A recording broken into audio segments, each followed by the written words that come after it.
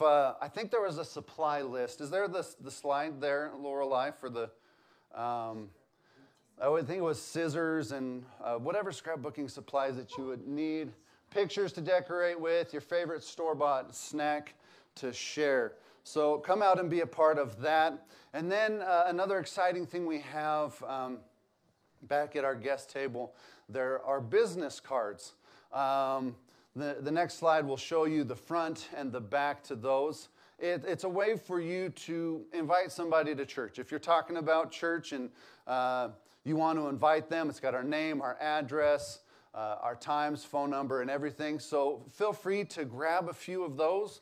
And if you want to hand them out to invite people to join us on a Sunday morning, that is what they are there for. All right. Now, I'm not sure if you've been enjoying our study through the Gospel of Mark, but I've enjoyed it quite a bit. And last week we looked at the principle of character, of our character, and I challenged us with this thought: who I am is revealed by what comes out of me. Who I am is revealed by what comes out of me. And we looked at the story of the Pharisees challenging Jesus and the disciples coming back from the marketplace and eating with unwashed hands, not following the tradition of the elders, and how the Pharisees had set up these rules to try to keep people from breaking the actual law. They had these traditions. And Jesus came back and said to them, Isaiah was right about you when he prophesied, these people honor me with their lips, but their hearts are far from me. They worship me in vain. Their teachings are but rules taught by men.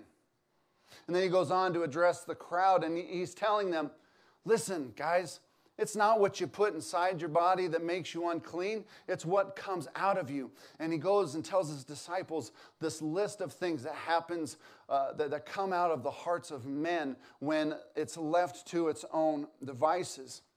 You know, the thing is when we focus on Jesus being the Lord of our life and allowing him to work on us on the inside, this change happens. Something happens inside of us, and it's not so much us using willpower to do what God has asked us to do, but it's now a desire. It is something we delight in. It's something we want to do because it pleases God, because our character is being changed and shaped into the image of Jesus. It becomes who we are. Our actions, our reactions, our thoughts, our words, the things that we hate, the things that we love, start reflecting those things of Jesus. Our character changes. Well, before I jump into this week's message, I don't know if you guys grow tired of my stories, because I've told you a lot of stories, and I'm going to tell you another one, so bear with me.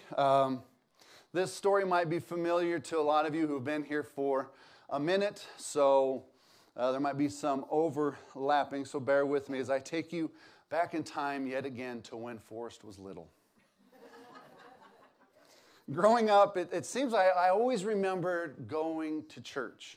It's what we did. My mom was great about making sure us 4 kids were ready and at the door, head down to church every single Sunday. You know, and my church story is kind of conflicted. There was a time in my life where I loved it. I loved going to kids' church. I loved singing the songs. I can remember, this little light of mine, I'm going to let it shine.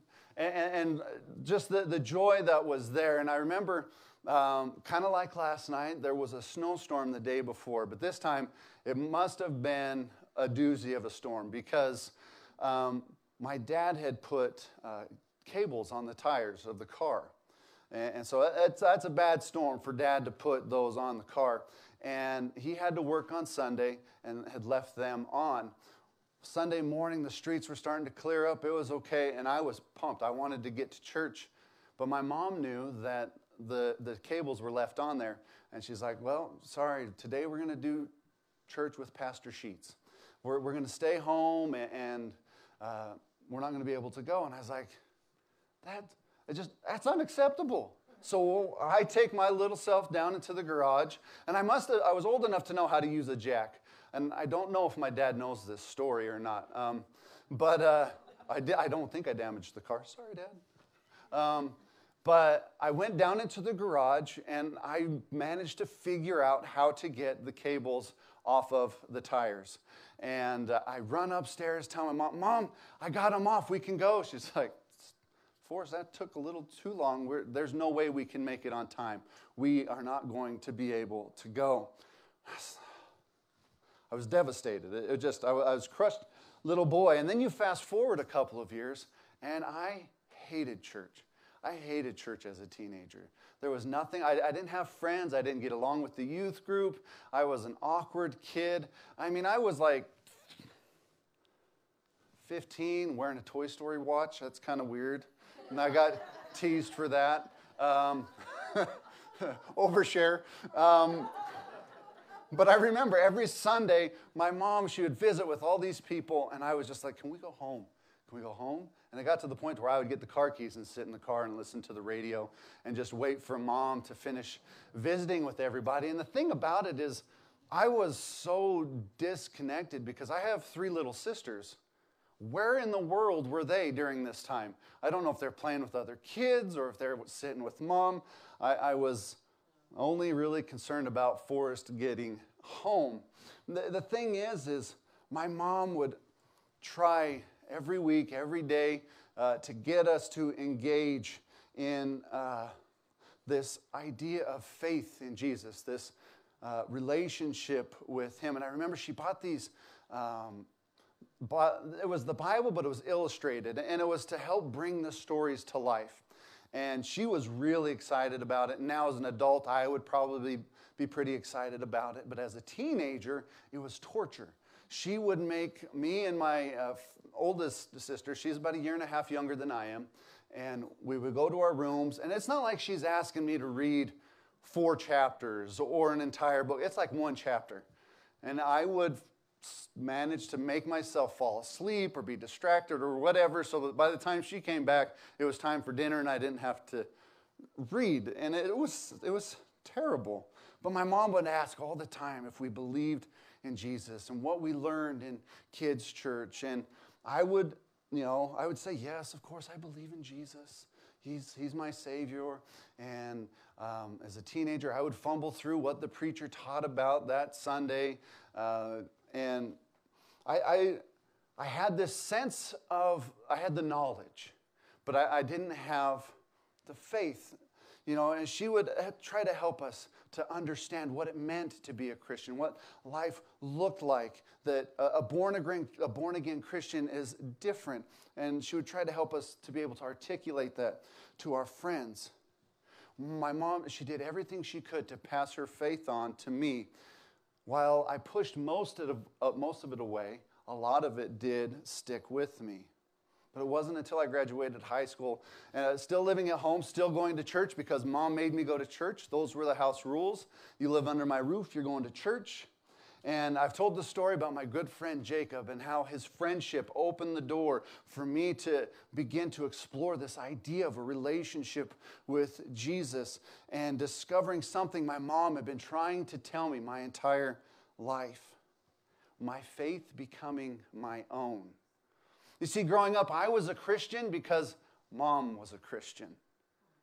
I went to church because Mom went to church.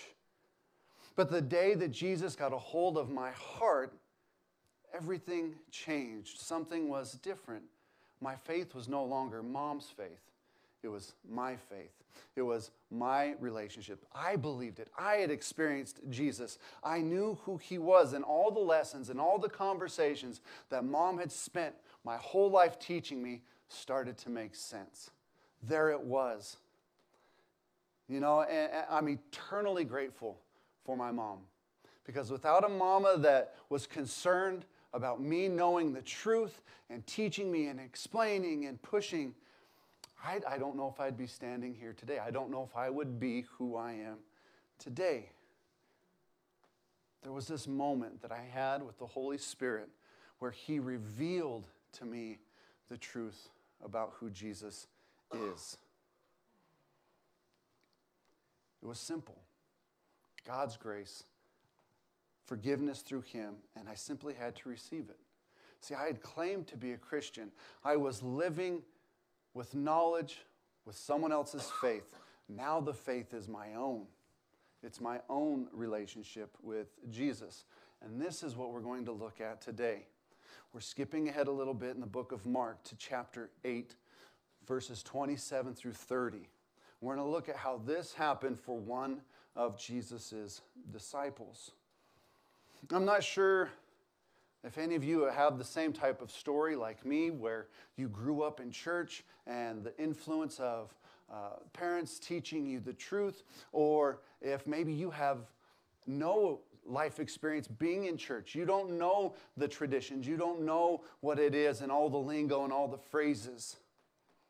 But my hope here this morning is that as we look at this story, as we unpack this text, that you will experience God in a new way, that he will come to life in a new way.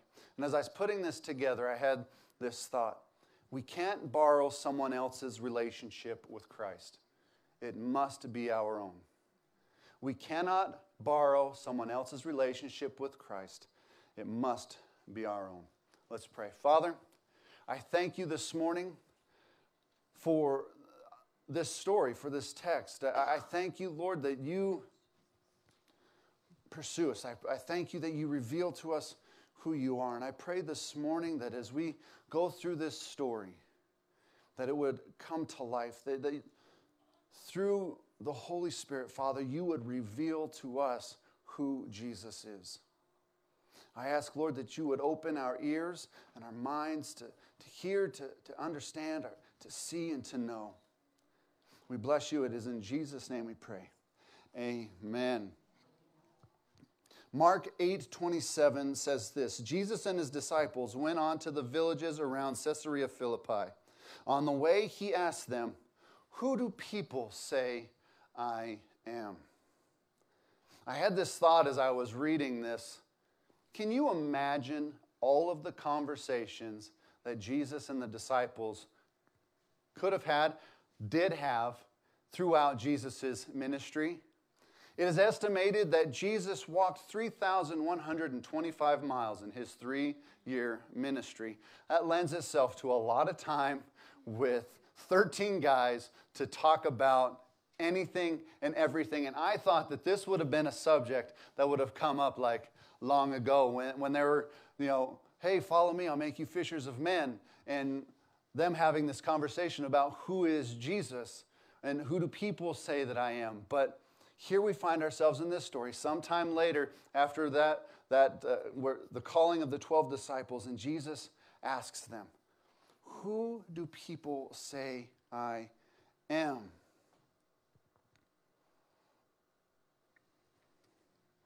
I find this question interesting. Why would it matter what other people say about who Jesus is? Why would that matter for the disciples? I think it's because sometimes we can allow what other people, what they have to say about any given subject to determine what we think or how we think on any given thing. For example, politics. Now, I know people say you don't talk about church and you don't talk about politics. Well, we're already in church, so let's get uncomfortable with some politics. Right? I'm kidding. I can see it on some people's faces like, where is he going with this? There's a fight, a brewing. We're going to put up them dukes. No. But see, that's the thing. We have these extremes. We're so easily offended or put off by someone with a different opinion or a different viewpoint.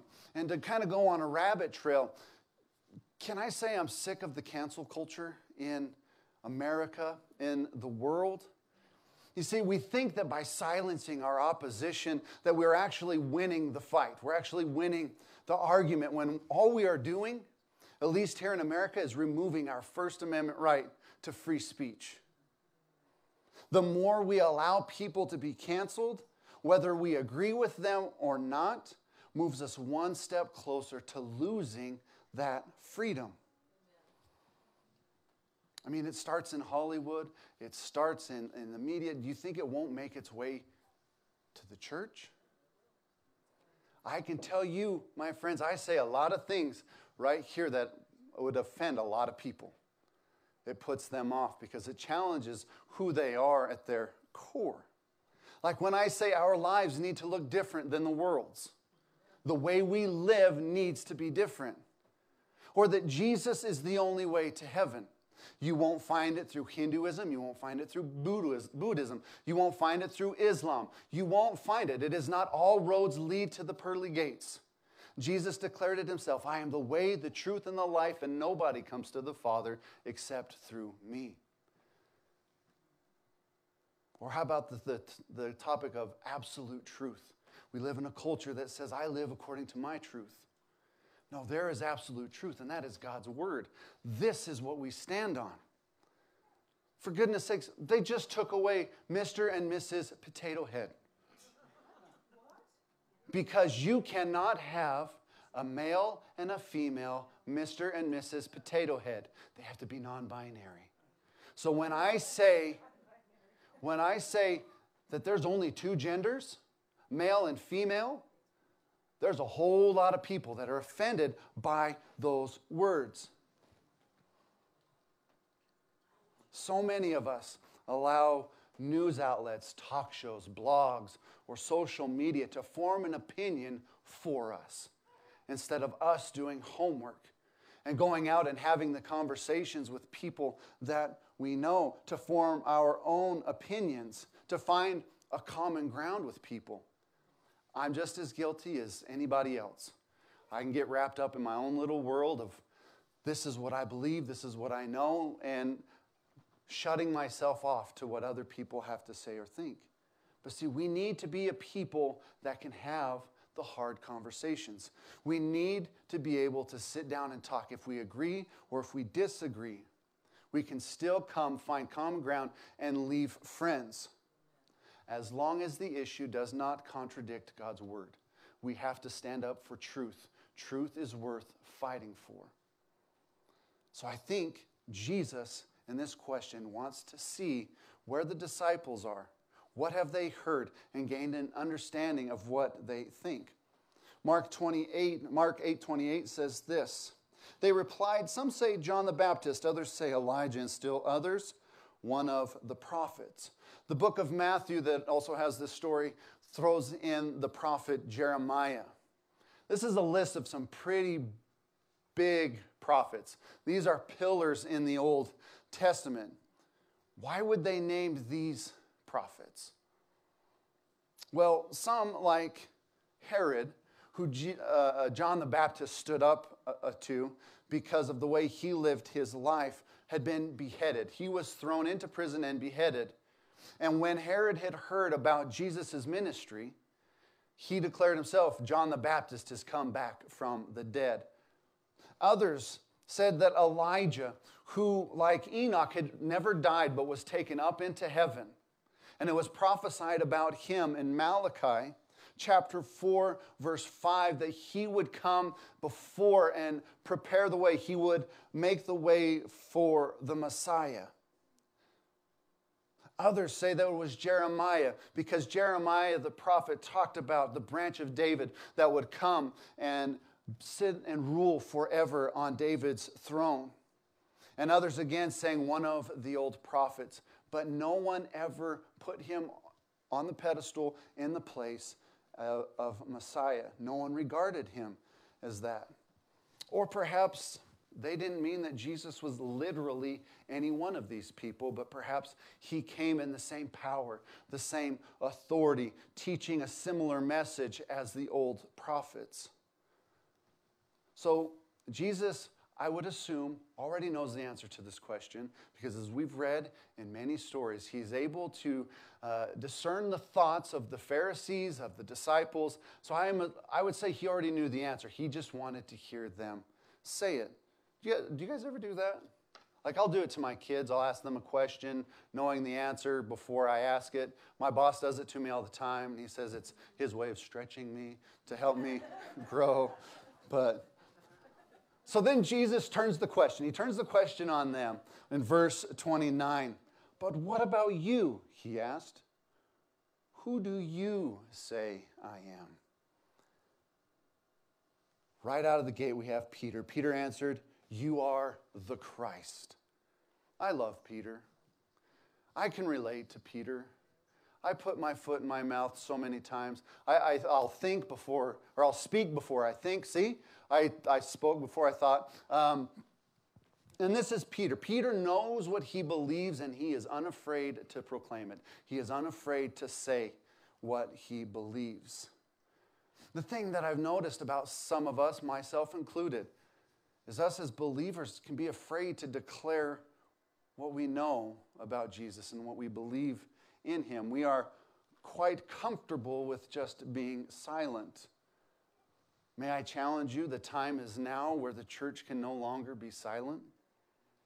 We need to take our cue from Peter. We must declare the truth. People's lives depend on it. You know, Peter had a lot of firsts with Jesus.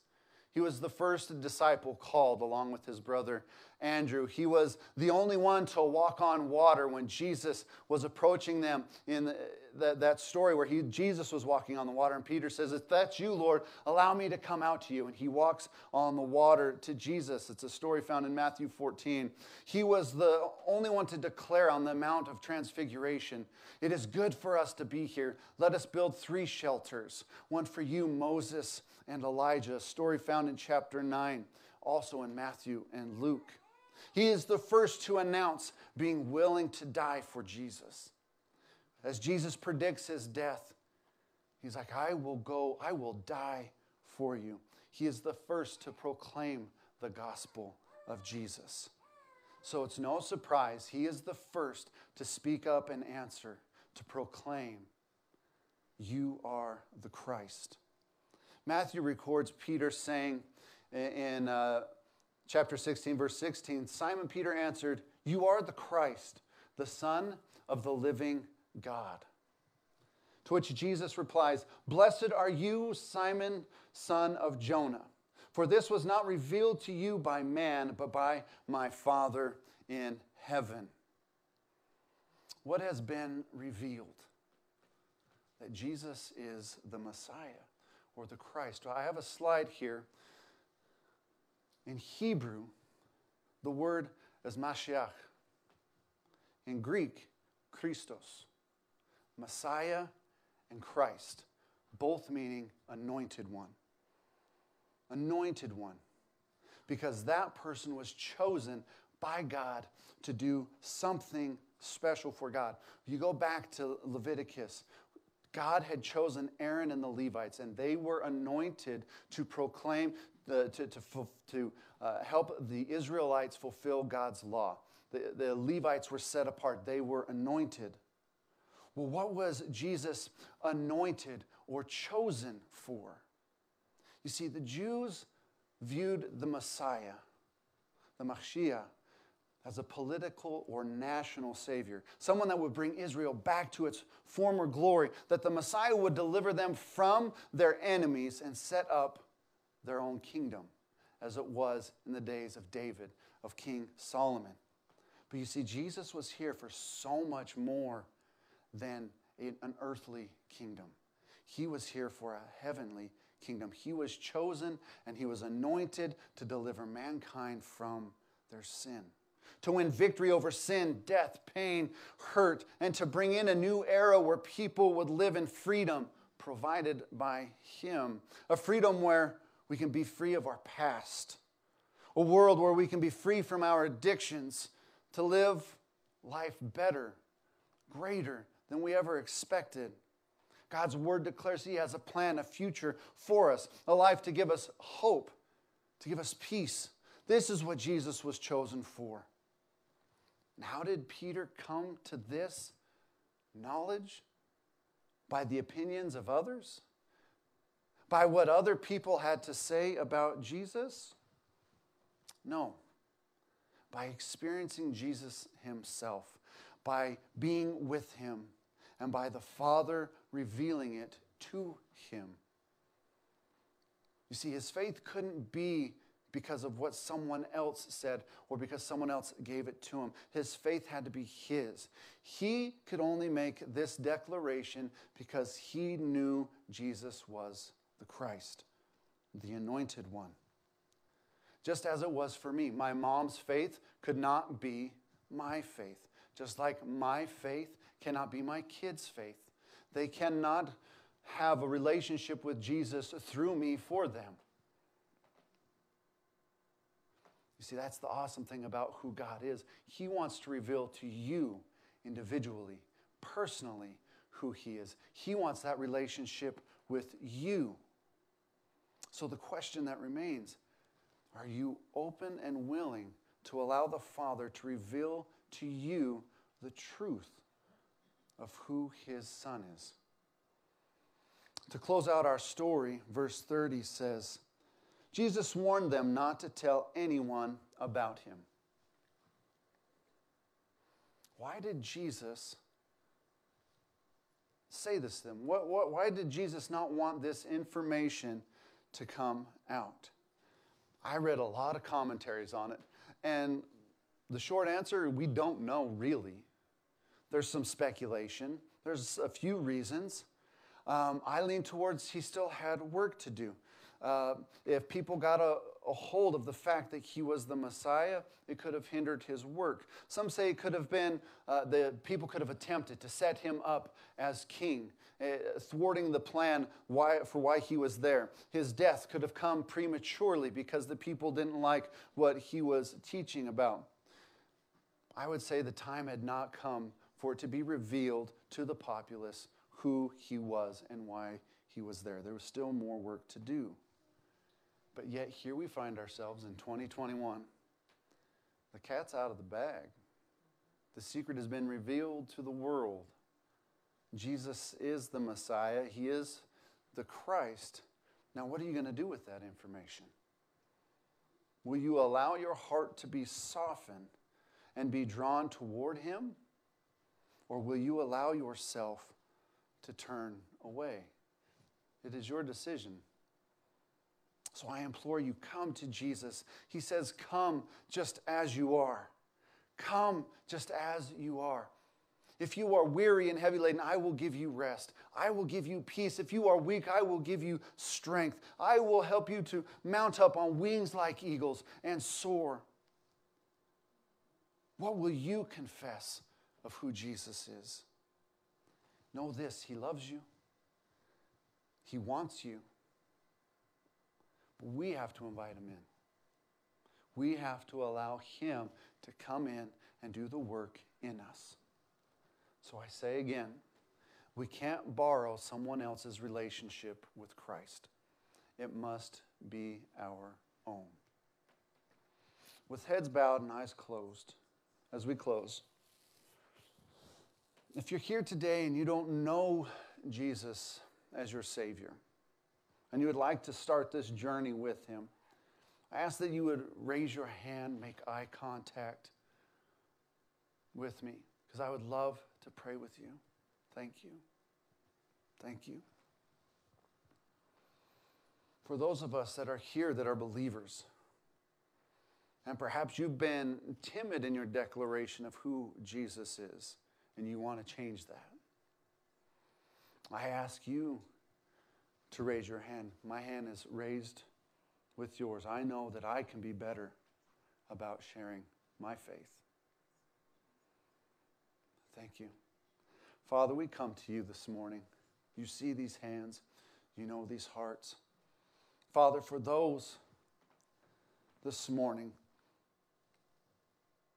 that are saying, I want to start this journey, this relationship with you, I pray that you would speak to them in this moment, that you would meet with them.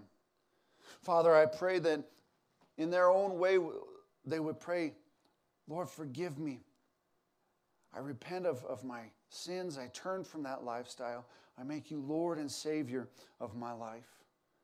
I invite you in to begin working and molding and changing me. I pray, Lord, that you will take this relationship with them and help them to grow, build their faith, strengthen them, encourage them. Be by them, Lord, in those times where it will be hard, in those valleys, in those struggles. I pray that you would minister to them, to all of us, that we could say, it is well. Father, for all of us that know you as Savior, I pray that you would put within us this boldness, this fire shut up in our bones, that we can't contain it anymore, but we have to share who you are. I pray that you would anoint your people to speak your truth in love, that they would share with those that they come in contact with, that you would open doors that nobody can shut, that you would use them to speak your truth, to speak your love of salvation for this world. Help us, Lord, to share this truth. The world desperately needs it. I thank you, Father, for your Son, and that you desire us. You desire a relationship with us. I pray, Lord, that many people will come to know, that it will be revealed to them who Jesus is. We ask for an incredible outpouring of your Spirit, that we would see people's lives change, that we would see these chairs filled multiple times over for your glory and for your kingdom. It's in Jesus' name we pray. Amen. My friends, may we be a people that are willing to allow the Father to continue to reveal to us who Jesus is, and that want to change who we are and to be shaped into the mold, into the image of who Jesus is. May we be a people that will share the love and the grace of Jesus boldly, but in love. Share it in love, that those around us would be drawn to him. If we will do these things, we will see people come to know the love and grace and hope found in Jesus. Amen? Amen. I love you guys. I thank you for being here. Can't wait to see you next week. God bless.